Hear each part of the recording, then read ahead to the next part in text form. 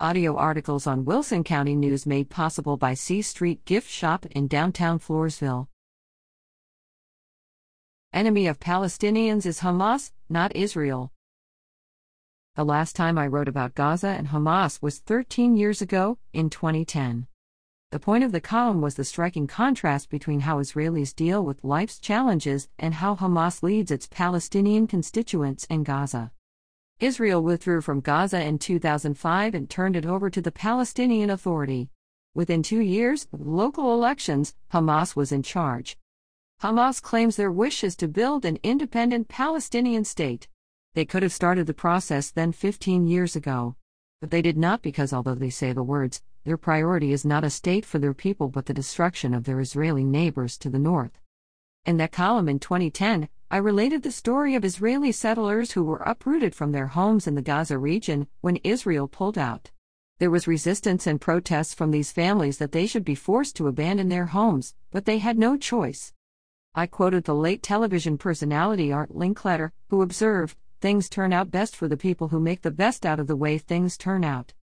This defines the Israeli mindset. It is a culture of life, of faith, of going on and building despite life's often devastating challenges. Most know how Israel emerged from the ashes of the Holocaust, with Jews returning from the four corners of the globe to build a state in their ancient homeland. Starting from nothing except their own human capital and commitment to build anew, a modern state was built, which now has a per capita GDP higher than most European countries. Regarding the Israeli families that were moved from Gaza, I related how they moved inland to a barren patch of desert and built a new agricultural settlement. They piped in desalinated water from the Mediterranean, irrigated the desert and started planting. Within 5 years they were exporting $50 million a year of organic potatoes, carrots and peppers. Now this community, Palutza, boasts a medical center and dental clinic and grows 75 different varieties of fruits and vegetable, with exports worldwide. Meanwhile in Gaza, under Hamas leadership, zero has been accomplished. Things are exactly as they were 20 years ago.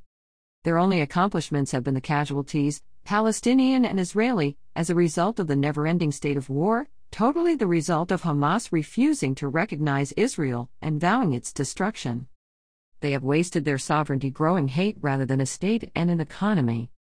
When I wrote the column back in 2010, Israel's per capita GDP was $31,267. By 2022, it was up to $54,660. For Daniel Pipes, president of the Middle East Forum, the Palestinians living under the Hamas totalitarian regime are not happy, but expressing opposition amounts to a death sentence. Polls for Pipes show that the local population supports the statement Palestinians should push harder to replace their own political leaders with more effective and less corrupt ones. He notes that since Hamas took over, an estimated 250,000 to 350,000 young adults have left Gaza. The horrors and atrocities committed by these purveyors of death have been captured on video for all to see. Women, children, and elderly civilians murdered in cold blood. Corpses desecrated. Unfortunately, now young Israelis are pulled out of universities and places of work and immobilized once again to fight. More parents will lose their children, more young wives will become widows. Israelis fight in order to survive. Hamas fights because they want to kill. For the sake of Israel, for the sake of the Palestinian people, for the sake of the world, we must pray that this time is the last time that Israeli and Palestinian lives are lost because of this evil regime.